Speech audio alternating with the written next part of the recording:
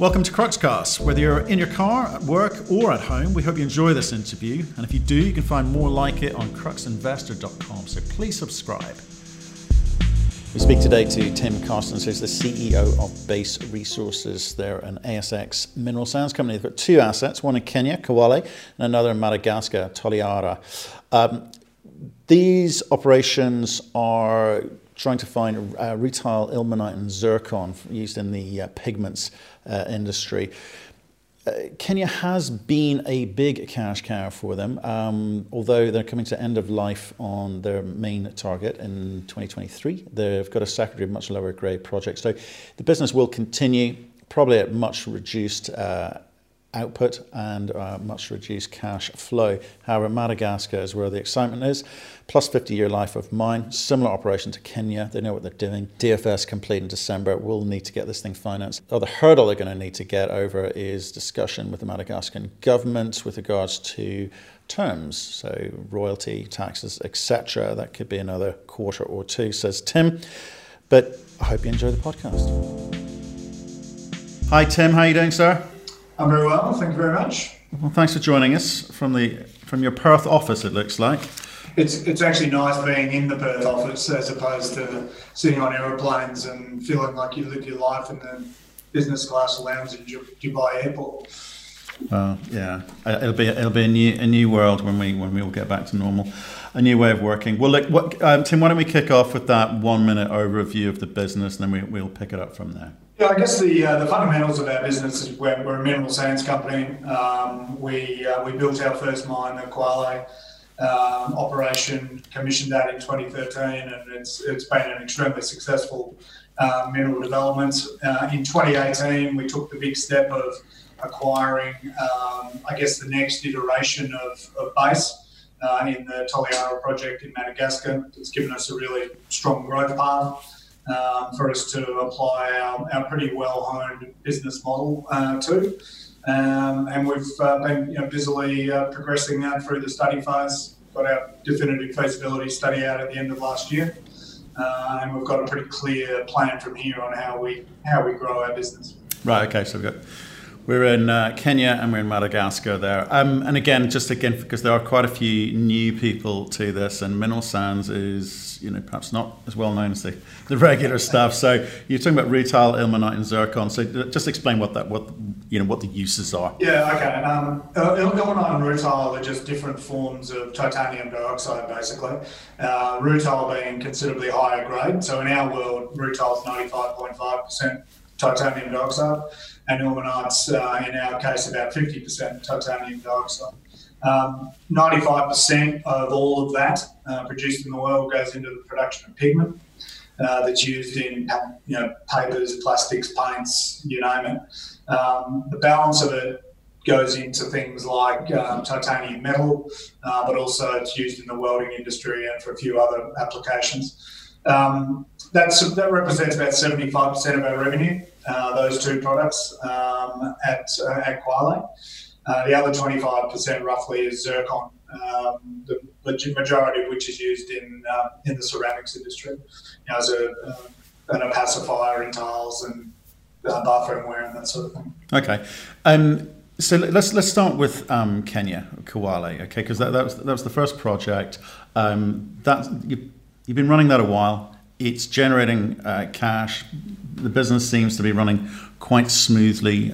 We talked last time about safety records, and mainly because it's a very simple process in a way. We're not sort of going deep down underground. Can you sort of explain the process to people so they get a feel of what type of operation it is? The mining process is simple. As my technical guys tell me, the processing is as much art as science.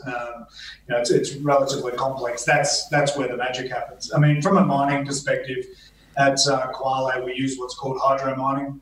So basically a series of big water cannons just blasting the face with water, creating slurry that gets collected through channels in the bottom of the pit and to a sump and then pumped up to the plant. And then we go through basically three processes. The first is to remove the slime fraction, the clay from the sand, then goes through a conventional gravity concentration process using large banks of spirals to produce a heavy mineral concentrate. And then that goes into the mineral separation plant to produce the three finished products of ilmenite, rutile, and zircon. That's it. It's a relatively simple process. There are no chemicals added other than a bit of flocculant to help settle the clay. Beyond that, it's purely physical separation, which makes it a really benign sort of environmental process and particularly good for bringing a mining operation to an environmentally sensitive place like Madagascar. It's certainly a good place to start. Absolutely. So, and there is a kind of process I want to go through. So let's talk about the numbers that are coming out of Kwale. Why people were encouraged when you started talking about a second project. So run through the basic numbers on Kwale for us. Well, I mean, one of the reasons we liked the project in the first place was it has a very high revenue to cash cost ratio, which is the way you typically compare mineral sand projects. When we're in the central dune, which was our higher grade dune that we finished midway through last year, our RC ratio was up around 2.8. It's now we're in the lower grade South Dune. We're down around 2.3, 2.4. Still places it at the top of the pile, if you like, in terms of global competitors. Just to put that in context, Toliara, we're expecting to be above 3. That's one of the real features of that project that we like. So high revenue to cash cost ratio was one of the attractants. The other was Kwale generates a lot of cash. Our EBITDA this year will be around a little over 100 million US. It's been at that level for the last couple of years. Notwithstanding the reduction in grade, we've been able to increase mining and production plant throughputs so that we've been able to maintain a similar sort of cash generation. So very significant cash engine for our business. I guess the biggest weakness of Kwale was its mine life. When we started, it had a mine life of 11 years, and that will take us through to around 2023, end of 2023, which again, putting that in context, one of the reasons we like Toliara is just on the basis of what's in the measured and indicated category in the resource at the moment. That's a 33-year mine life, and that's based on only half of the current resource, which we're about to expand. So you can see that that asset's going to be a 75, 100-year type mine life operation, totally different. High revenue to cash cost ratio and even higher cash generation. We're looking at something around based on the DFS, around the mid 130 million a year free cash flow. And we'll come on to that. I just want to sort of finish off, the plan at Kwale. Obviously, you talked about the short mine of life of mine there, slightly lower grade stuff that you're going through at the moment.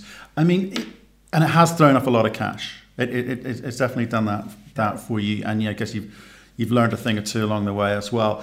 But what happens when that? Can you extend that? Are you looking in Kenya for additional resource where you're able to extend the operations there, or are you going to migrate everything over to Madagascar? I mean, what's the plan? We definitely have a plan to extend Kwale. I've been working on that over the last number of years. As I said, the South Dune, where we're mining now, that will finish up around the end of 2023.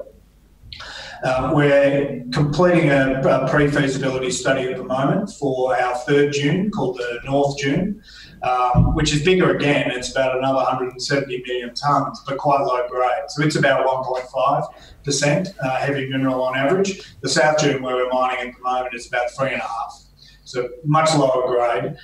So we're doing a pre-feasibility study on that to look at how a subset of that would look as the very tail end of the mining operation. It'll definitely be much lower cash generation than we enjoy now, but could quite conceivably give us a nice tail that's worth having, or at least extend the operation while we unwrap some of the other opportunities in Kenya we see for some higher grade material. So there's two what we call priority 1 targets adjacent to the current operation that we're working our way through the land access requirements to be able to start drilling there. So we're reasonably optimistic that we'll be able to get a drill rig turning over the course of 2020, subject to COVID restrictions and what have you. But that's where we see sort of the higher grade opportunity that we would bring in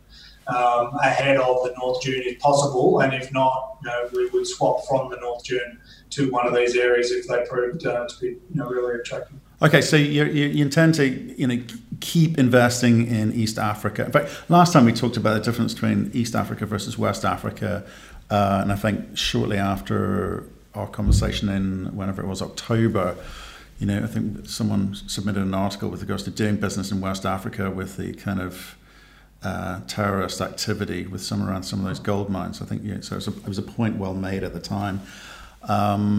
Do you continue to enjoy a good relationship with the Kenyan government? I mean, you're one of the largest mines in Kenya. Are they encouraging you to stay? I mean, and if so, what do those conversations look like? Yeah, absolutely. I mean, we're 65 to 70% of the Kenyan mining industry. We're the single biggest exporter in the country. So we're reasonably significant to Kenya. We're officially anointed as one of their Vision 2030 flagship operations, so quite high profile.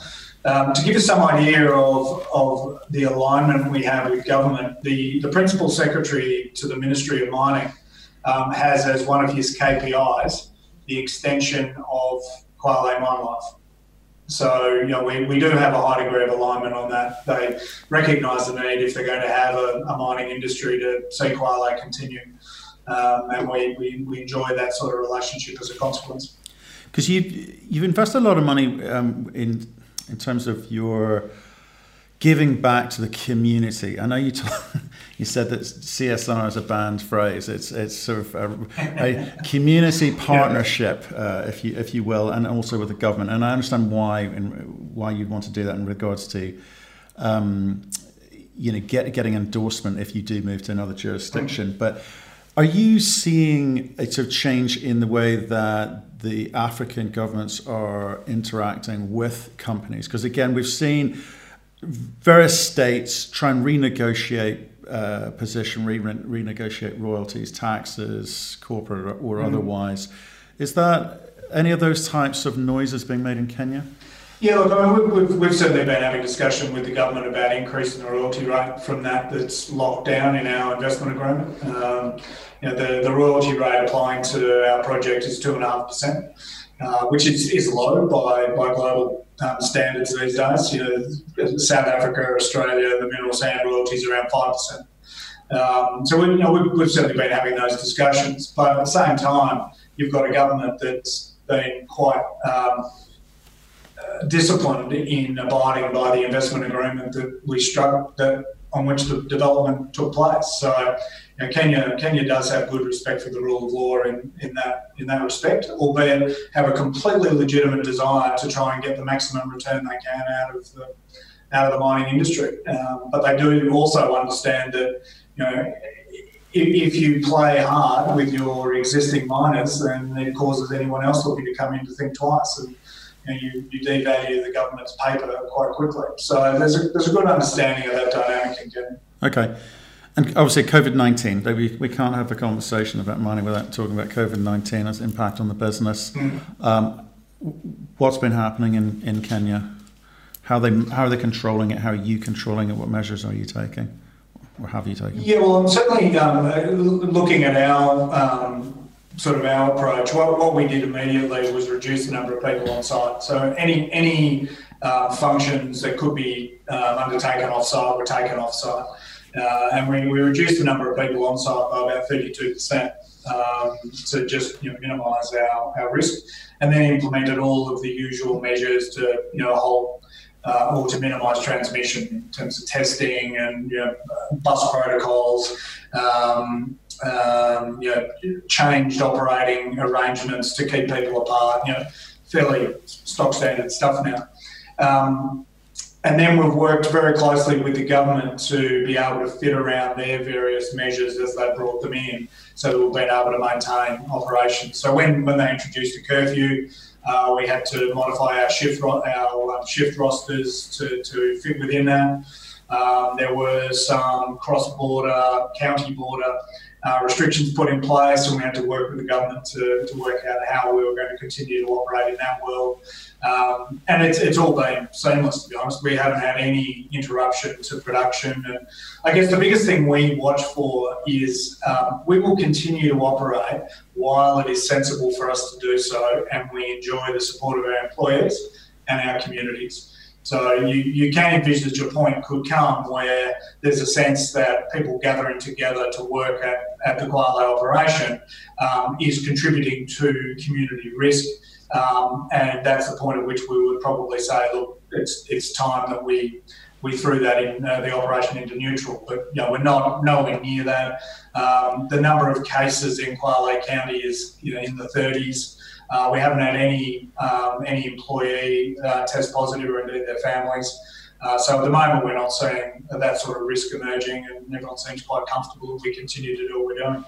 I have to say the way Kenya has gone about managing this has been pretty impressive, given the limited resources it has. They've been pretty clear-eyed in the way they've gone about it. They haven't gone to follow a flatten the curve strategy that makes sense in other countries, but doesn't in a country where the health system, there's almost no way of flattening the curve to a point where it can fit in the health system. They've had to be a bit more nuanced in it. And it's been relatively successful. I mean, yes, they have 2,500 active cases, but they've got a pretty well controlled. One of the things that's interesting though is we're not seeing as many people in Kenya develop, or the proportion of people develop the more severe symptoms or cases. And one of the theories, there are two kind of theories to it. One is that the sort of battery of inoculations that people routinely get in Kenya for things like tuberculosis and the like actually has some efficacy in either preventing you catching COVID, or at least deteriorating to some of the worst sort of symptoms. So we're not seeing the deaths, we're not seeing the hospital system being overwhelmed by people needing ventilation. We're not seeing any of that. It's been quite interesting, quite a different dynamic from the UK or the US for that matter. Okay. Well, that's good news. I mean, that's fantastic news. You want to hear stories like that. But you Aussie boys are doing quite well on that front as well, aren't you? I want to talk about learnings. Okay, what have you learned? Okay, so when we spoke in October, you're up there. You were 30 cents. You're down around 14. You haven't been that low for about 4 years or so. And I want to try and understand why. Okay, because you've clearly got a good business, and we haven't even touched upon obviously what could be a real company maker in Madagascar. But so you're at half the price you were in, say, October. Obviously, we've had a few big things happen. We've had a market reset just before COVID, and then we've had COVID, and everyone's experienced that kind of that dip, that trough. But in some sectors, we've seen an immediate, V-shaped recovery. Gold, in particular, silver, to a degree. You guys haven't seen that. What's going on in the background with your institutional shareholders? Are they seeing something that we need to be aware of, or is this just normal in the course of investment? People are going to offload every now and again, because you started making a recovery, it fell sharply. Do you know what's going on in the marketplace? Yeah, well, you've got to have a look at, let's just talk about the structure of our register. The top 2 shareholders hold just short of 50%. The top 4 hold 70%.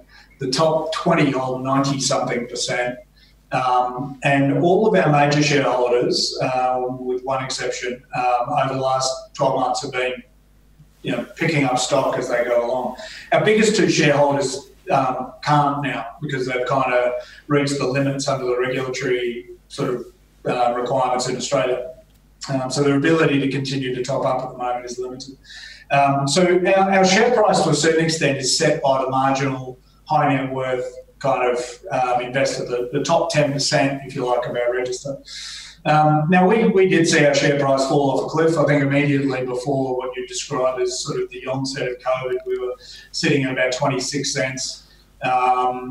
We did the big capital raising for Toliara back at the end of 2017, and that was done at 25.5. So we basically tracked sideways through to pre-COVID, and then COVID hit, and we fell off a cliff. I guess tackling it in two parts, why has our share price not moved, reflecting the value we've been progressively unwrapping with Toliara, particularly getting the DFS out in December. One of the challenges with it has been, one, Madagascar is a bit of an unknown quantity for people. Two, we've been quite clear that we have to answer two really key questions in the mind of the market for them to understand what Toliara is going to mean for the company. One, the first of those is locking down the fiscal terms that are going to apply to the project in terms of royalty rate and the stability regime. And the second is, how are you going to fund it? What does the funding look like? And while people have had the view that, oh, look, there's a big capital raise coming to develop Toliara, it's pretty difficult to get people to move in buying the stock, because there's a material dimension that isn't understood. So we've been pretty clear about that, and we knew we just needed to be patient to get that out. And we're still in the middle of that process, and then COVID has slowed us down. The second issue has been the sudden drop around COVID, and I guess if I look at the way we've been impacted specifically, it brought us down to 15 cents. Some of our peers haven't been affected in quite the same way. If you are valuing us just on the basis of Kwale cash flows, because you're not clear yet about what Toliara means, you're looking at Kwale as having 4 years, let's say, of mine life left. So if COVID is going to make a mess of the markets for the next 12, 18 months, let's say, that's going to have a disproportionately big impact on what you're valuing us on, if that's what you're doing, than on a company that might have a mine life of 50 years. So you can kind of see why you would have that effect. What people are missing, I think, in applying that logic is just how much cash Kwale actually generates. We're looking, as I said, this year will be another $100 million US year. The sort of production volumes we're seeing now are the sort of production volumes we're going to see over the remaining life of Kwale. So you simply cannot justify the current share price on the basis of Kwale cash flows. It just doesn't make sense. But we need to get people focused back on that. Okay, so let's break down some of those things, because I think we need to just dig a little bit deeper. So you're in discussions with the Madagascan government over terms. They want to understand, they want better terms. So how are those conversations going? What are they asking for? What are you pushing back with? Yeah, look, I mean, the discussions with us have effectively been overtaken by a broad-based revision to the mining code. And initially there was a fairly major misstep by the government late last year where, in the context of that revision to the mining code, they started talking about free carried interest, they started talking about 20% production sharing and this sort of stuff, which was, shall we say, not particularly well considered, and certainly remote from any expert advice on what that would do to the mining industry.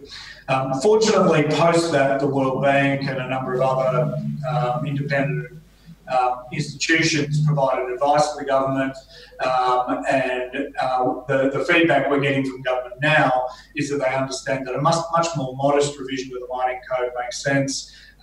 They're not talking about free carried interest or production sharing.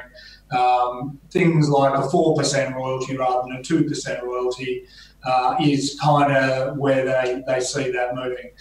From our perspective, would a 4% royalty be fine? Absolutely. I mean, from 2% to 4% is about a $35 million NPV impact on a project with an NPV of $650 million. So it's kind of in the noise.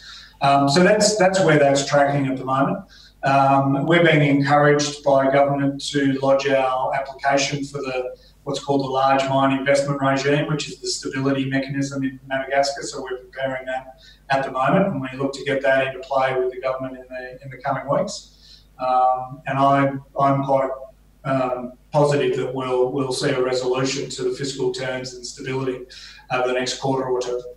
Okay, you talked about the market being affected for 12 to 18 months. Okay, and I guess there's two components to that. One, the market's or your ability to get financing or attract financing in an environment like that.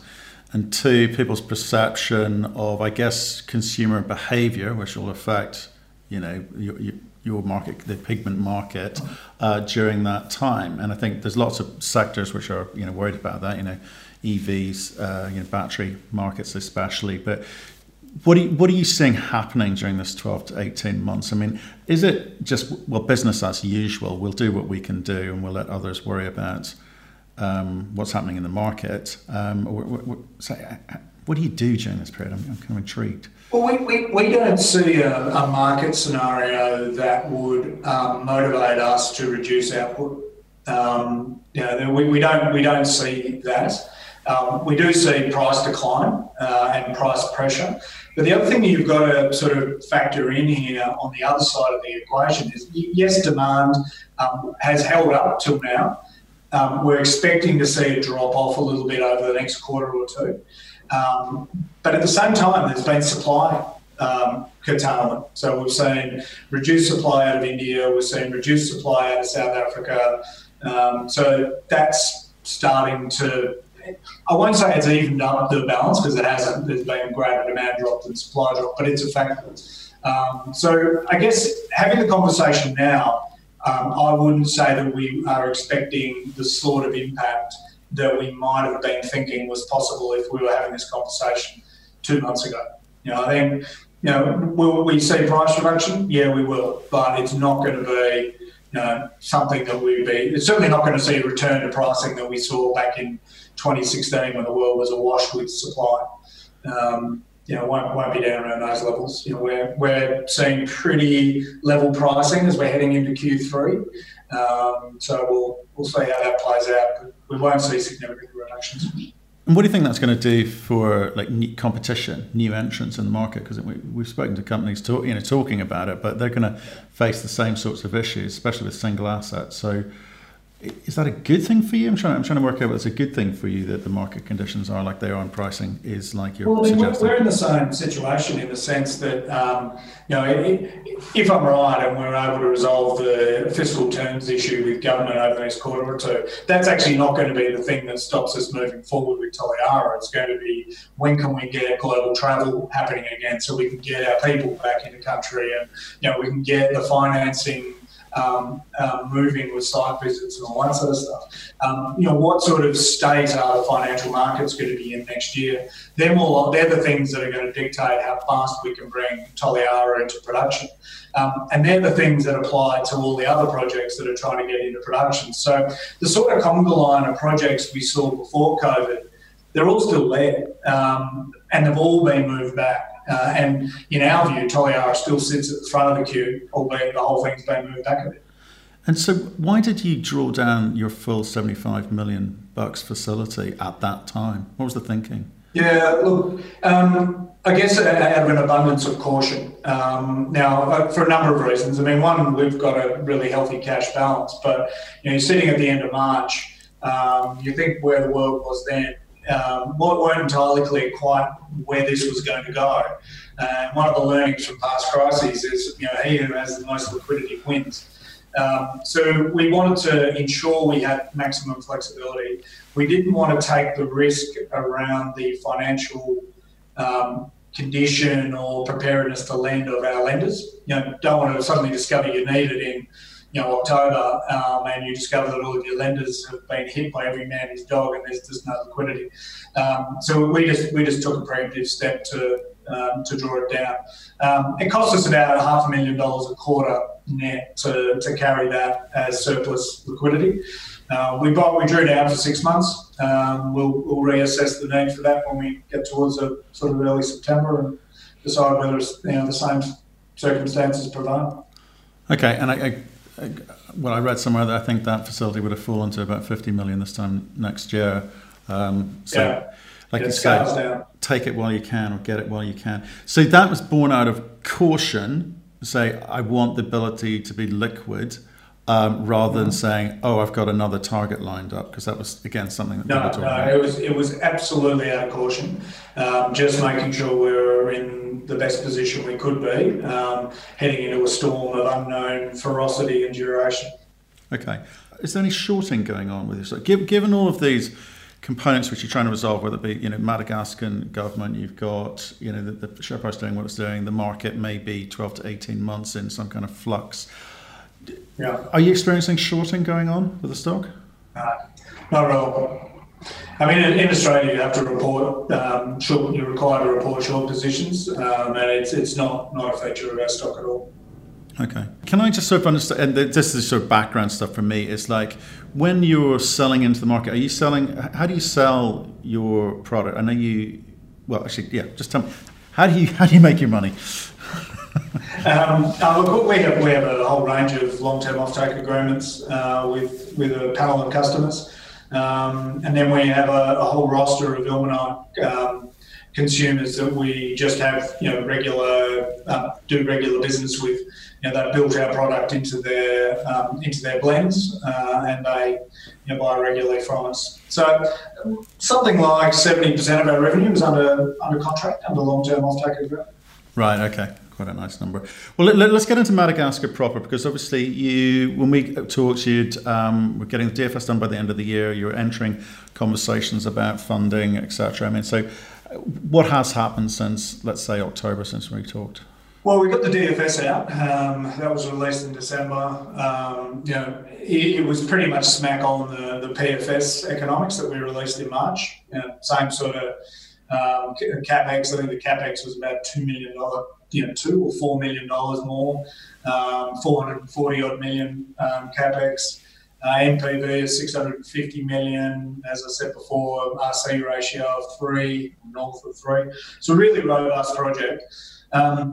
We talked about the discussions around fiscal terms and the need to lock that down, but we've been moving ahead with our financing, and I guess there are two key components to the external financing of the project. One of them is bringing together a project financing facility or a debt facility along the lines of what we did with Kwale, panel of banks. That's been progressing extremely well. The level of interest we've had has been high.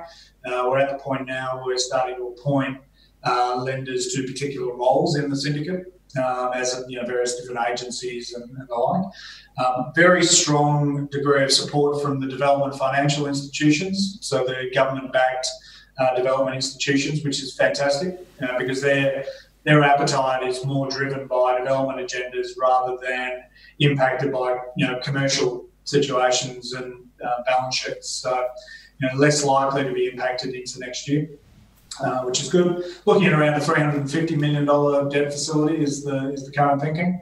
And then running along beside that are some discussions around joint venture participation in the project, with a minority equity interest in the project. So pushing forward with both of those together. Both of those streams are continuing despite sort of COVID lockdowns. But we won't be able to crystallise those until we're able to move people around again, get people into country, do the various DD site visits and the like. So we're doing as much as we can remotely. And what timeline are you aiming for to have all this in place?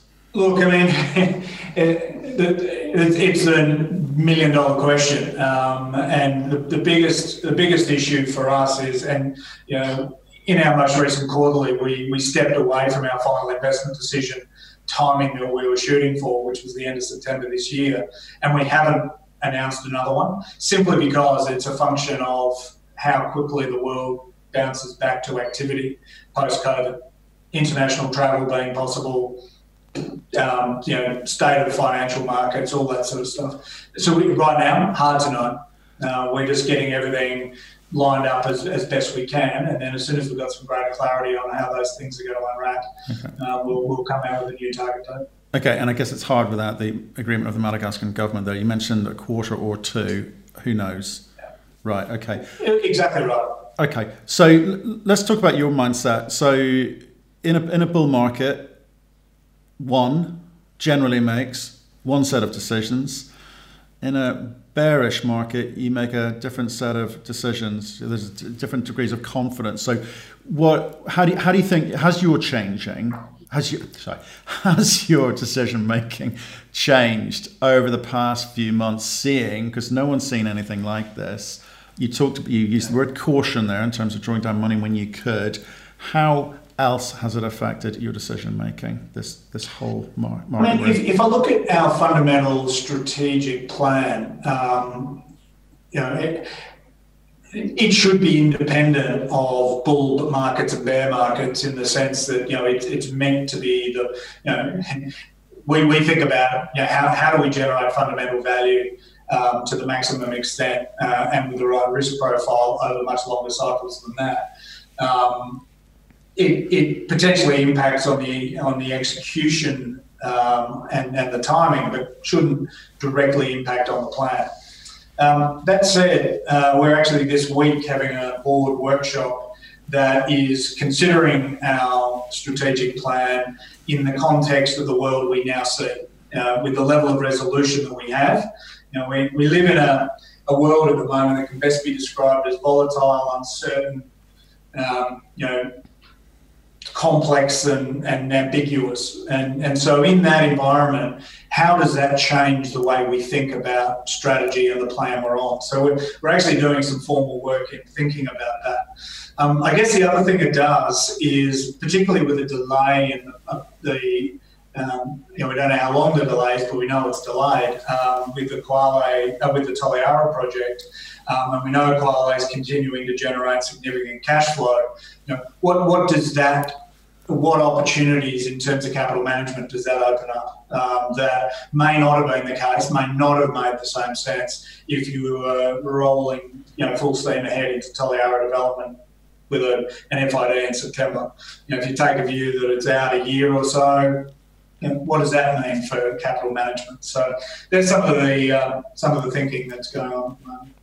So, and a phrase that you used last time with me, you talked about getting full value in share price for the earnings, right? So obviously it is a different world. Are you going to have to think differently about the order in which you do things, where your focus is, where you spend your money or don't spend your money? Yeah, well, look, we certainly need to think about how we allocate capital and what further risk money do you put into something like a Toliara development ahead of having certainty around its progression. Definitely need to think about that. Does the market we're in at the moment potentially throw up some interesting corporate opportunities? Hasn't as yet, but that's entirely plausible. So to be honest, in answer to your question, and it's not really an answer, I would say at the moment there is simply insufficient clarity to make any sort of hard jump decisions in any particular direction. The better thinking at the moment is, what are the trends that are emerging that we need to be alive to that could be triggers for a change or pathway at some point. So we're kind of distilling that at the moment. Okay, and Bank of America recently ceased to become a significant shareholder. I think UBS have kind of stepped in. Did they talk to you when they do these things? Or, I mean, they don't have to, but do they bother to say, look, it's just not quite fitting our investment thesis at the moment? How's that work? All of the trade amongst those institutions over the last 2 years is not real trade. It's stock being moved from one pocket to another under prime lending arrangements. So it's not real. It's not real. I love it. No, it's not. I mean, it's all just stock being managed under those sort of structures by another major shareholder. Got it. Okay, fine. Understood. Well, look, Tim, thanks for the update. Obviously, tough times for everyone. You're cracking on, which is good news. Can't wait to see. Hopefully, whether it be this quarter or next quarter, or whenever you get yourself sorted out in Madagascar. Stay in touch. Let us know how you're getting on. Excellent. Well, thanks. Good to chat. Thank you for listening. If you've enjoyed the interview, why not subscribe to Cruxcast or our website, cruxinvestor.com, and of course our YouTube channel, Crux Investor. Plus, you can catch us most days on Twitter and LinkedIn. We really love getting your feedback, so please keep it coming, and we'll speak to you again soon.